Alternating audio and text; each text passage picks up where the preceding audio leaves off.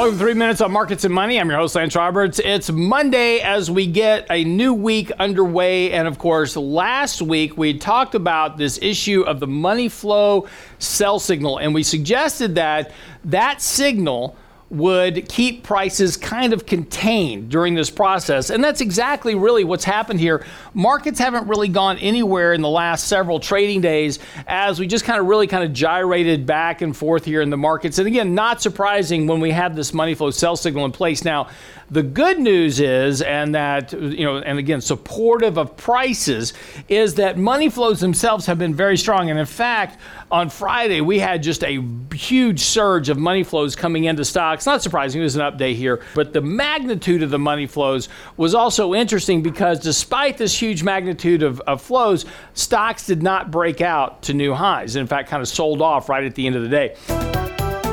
We are working very quickly through this money flow sell signal. We triggered this about 5 trading sessions ago. We're now about 2/3 of the way through this decline. We could see a little bit more to go here, a little bit more sloppiness here over the next couple of days, but it's likely that we're going to complete this sell signal process here by the end of this week, if not early next week. So again, a little bit more sloppiness, particularly this week. Again, kind of a cap on prices. That doesn't mean we can't break out to an all-time high here in the next day or so. With a lot of earnings coming in, that's certainly possible considering how close we are to all-time highs. But again, the ability to really lift off in terms of the markets and have another run like we saw in early April, not likely here at this point. But again, as we process through the sell signal, flip this back over to a buy signal eventually, that's going to provide the impetus for the next leg up. And that will coincide, of course, with this continued strength that we have in money flows, as well as the fact our weekly buy signal is still intact.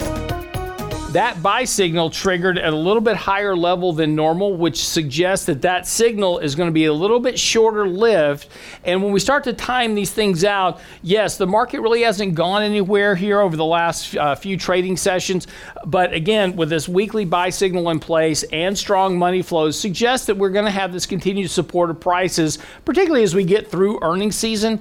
On the other side of that, though, and sometime around late May, maybe early June, I suspect that we're going to be very close to triggering a weekly sell signal. Now, that is the signal that really suggests that we could have a little bit bigger decline in the market. And that's what we've seen previously. When we've had these sell signals, we've had these periods of sharper declines in markets on a weekly basis, 5, 10%, certainly well within the normal lines of occurrence. We saw those back particularly in August and September of last year. We saw it in late January of this year. And of course, the last time we had a really big one was in March of 2020.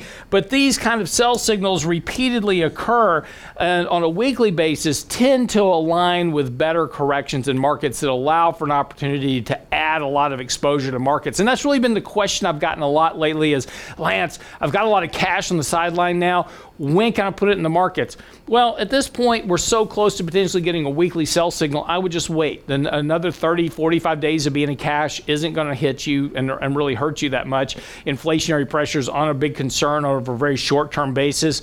Wait for an opportunity here where the market gives you a little bit better entry point. I think that occurs sometime between May and June. Could it occur sooner? Absolutely. And that's why we'll watch these signals. And when we do get that weekly sell signal in place, we'll let you know. That's when you want to reduce exposure a little bit more to hedge off that potential risk. I'm your host, Lance Roberts, for 3 Minutes on Markets and Money. We'll see you tomorrow.